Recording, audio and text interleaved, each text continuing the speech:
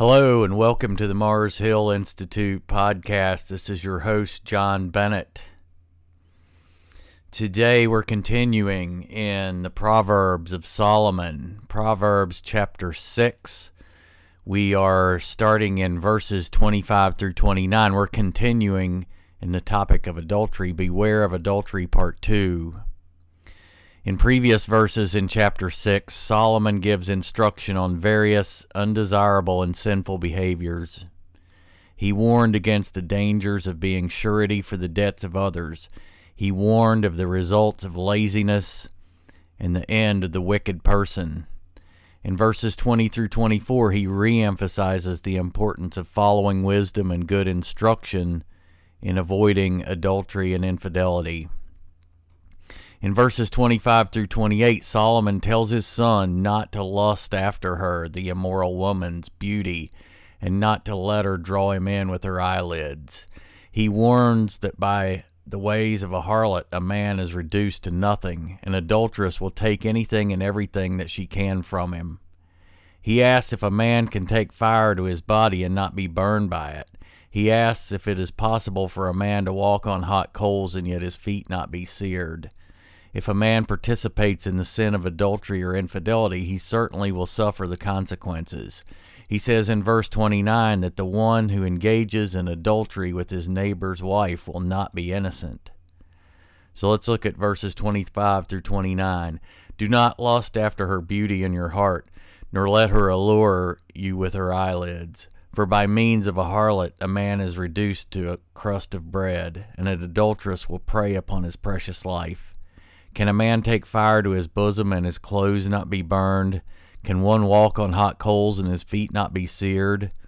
So is he who goes in to his neighbor's wife. Whoever touches her shall not be innocent. And so the key concept here is adultery and infidelity are destructive, and those who participate in it are not innocent and will not be held harmless. Ultimately, all sin boils down to a love of self and a desire to fulfill our own objectives at the expense of our acknowledgement of the truth, of our relationship and obligation to the Creator. We, in fact, are not our own. We were created by God with a purpose, and a mission to acknowledge Him and keep His law. Those who engage in adultery and infidelity disregard God's instruction in regard to purity.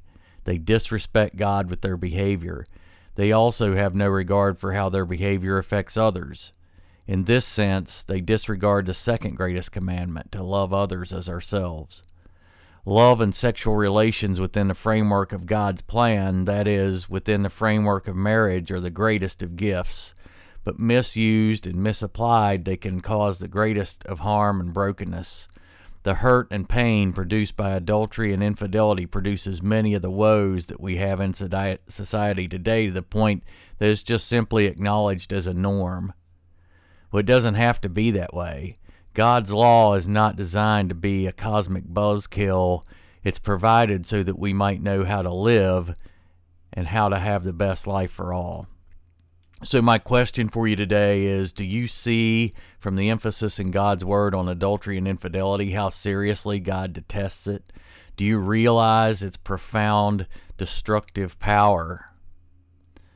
And my challenge to you today is to take God's word and the instruction of Solomon seriously regarding adultery and infidelity. It is emphasized in God's word for a reason. Make a commitment today to absolute purity in our relationships. So thank you for joining us today. Join us again tomorrow as we continue on in the Proverbs of Solomon. Join us, check us out on the web at marshillinstitute.com and on Facebook at facebook.com/The Mars Hill Institute. Thanks again for joining us, and we'll catch you next time.